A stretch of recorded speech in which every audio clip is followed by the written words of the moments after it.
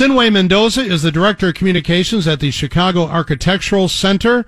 They are launching a new Open House Chicago app, which I believe went live today.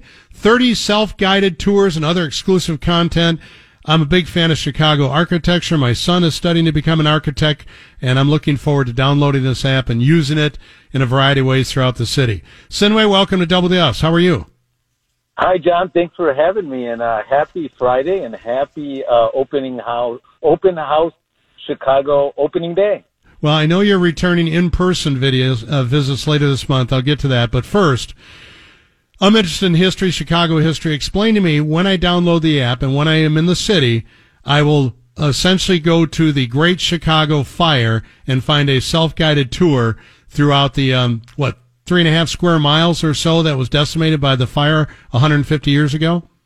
Yep, and I'm glad you started with the Great Chicago Fire. As you know, next week I don't want to say we celebrate, but we recognize that the 150 years since it happened, because it changed our city forever.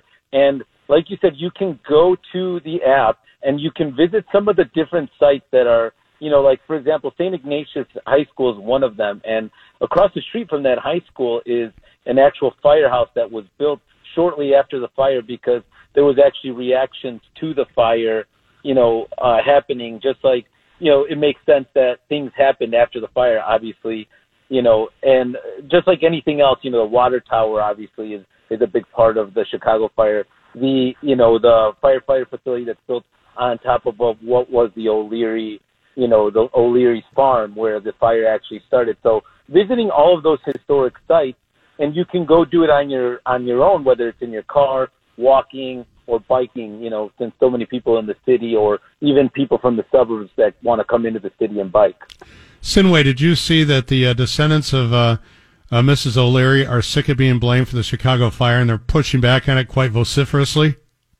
Yeah, well, I think they have every right to be, because, you can't just blame it completely on them. Like, as you probably know, the story goes, which is what we're going on. It's kind of creepy. It's going on right now. Is we haven't gotten a lot of rain, and it was exactly like that. So I think it was one of those situations where anything would have kind of let it go. And like, they found articles where they talked about how the fire, the city was essentially a tinderbox, with the way they referenced it, right? So I don't think she is to blame, and I think they have a good point to be, hey, like, let's put it to rest. Leave our ancestor out of it. Or at least let us make money off it. Exactly. Point of comparison. Have you ever heard of the Peshtigo fire in Wisconsin? It killed 1,500 people the same time that we had our fire in 1871.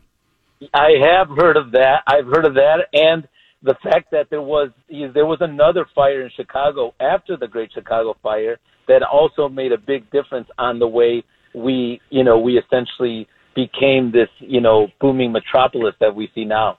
Yeah. Sinhue Mendoza is here, Director of Communications at the Chicago Architectural Center. They have an app that you can download beginning today. Some of the tours that the app will help you facilitate: the Obamas in Hyde Park, Helmut Jahn in the Loop, the Uptown Entertainment District. Now, I'm interested in this one, Beer Baron Row in Wicker Park. What does that entail?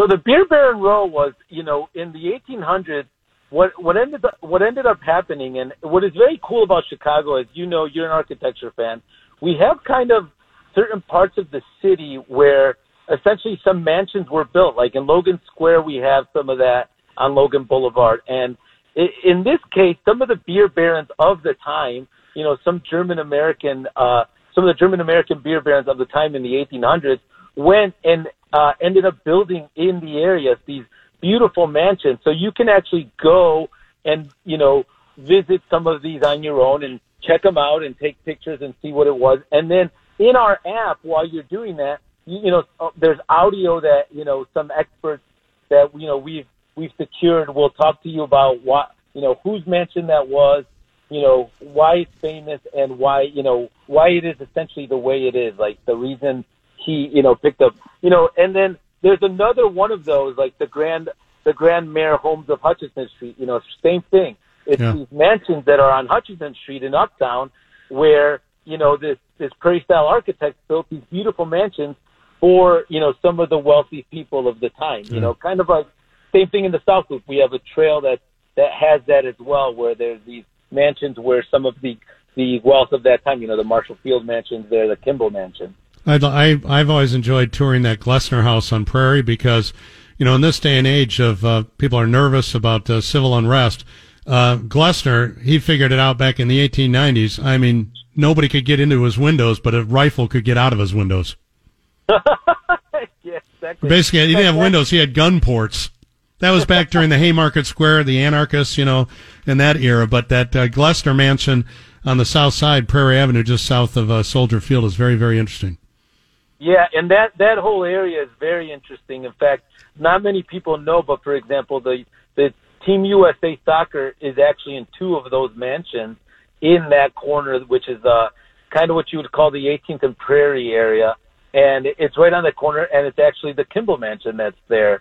And the Clark mansion is right next door. And it's a beautiful area. In fact, it's a hidden gem, and I think a lot of people who go to Bears games walk by it because they go under that 18th Street Bridge to get to Soldier Field, and they probably wonder why there's these beautiful...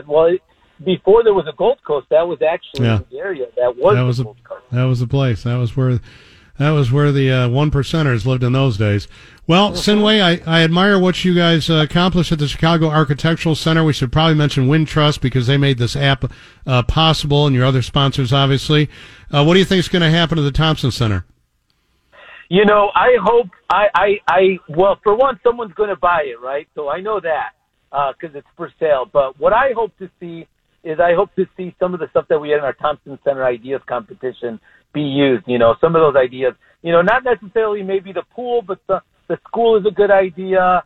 I think there's a lot of great ideas, and I think a lot of those ideas can be used as one. Now, remember, these are real architecture, or, some of the big architecture firms in Chicago that came up with these ideas, like Perkins and Will, so it's not just someone in the basement who came up with ideas. So I really hope we keep it and we preserve it and we use it, we continue to use it because it really is a Chicago treasure. How odd is it that Helmut Jahn died on Jim Thompson's birthday?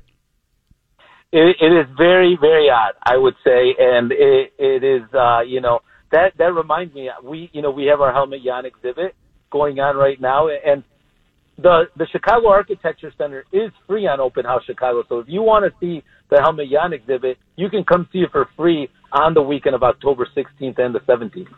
Good to know. Sinhue, my best to you and everybody over there at the Chicago Architectural Center. We'll talk to you again. Thanks. Talk to you soon.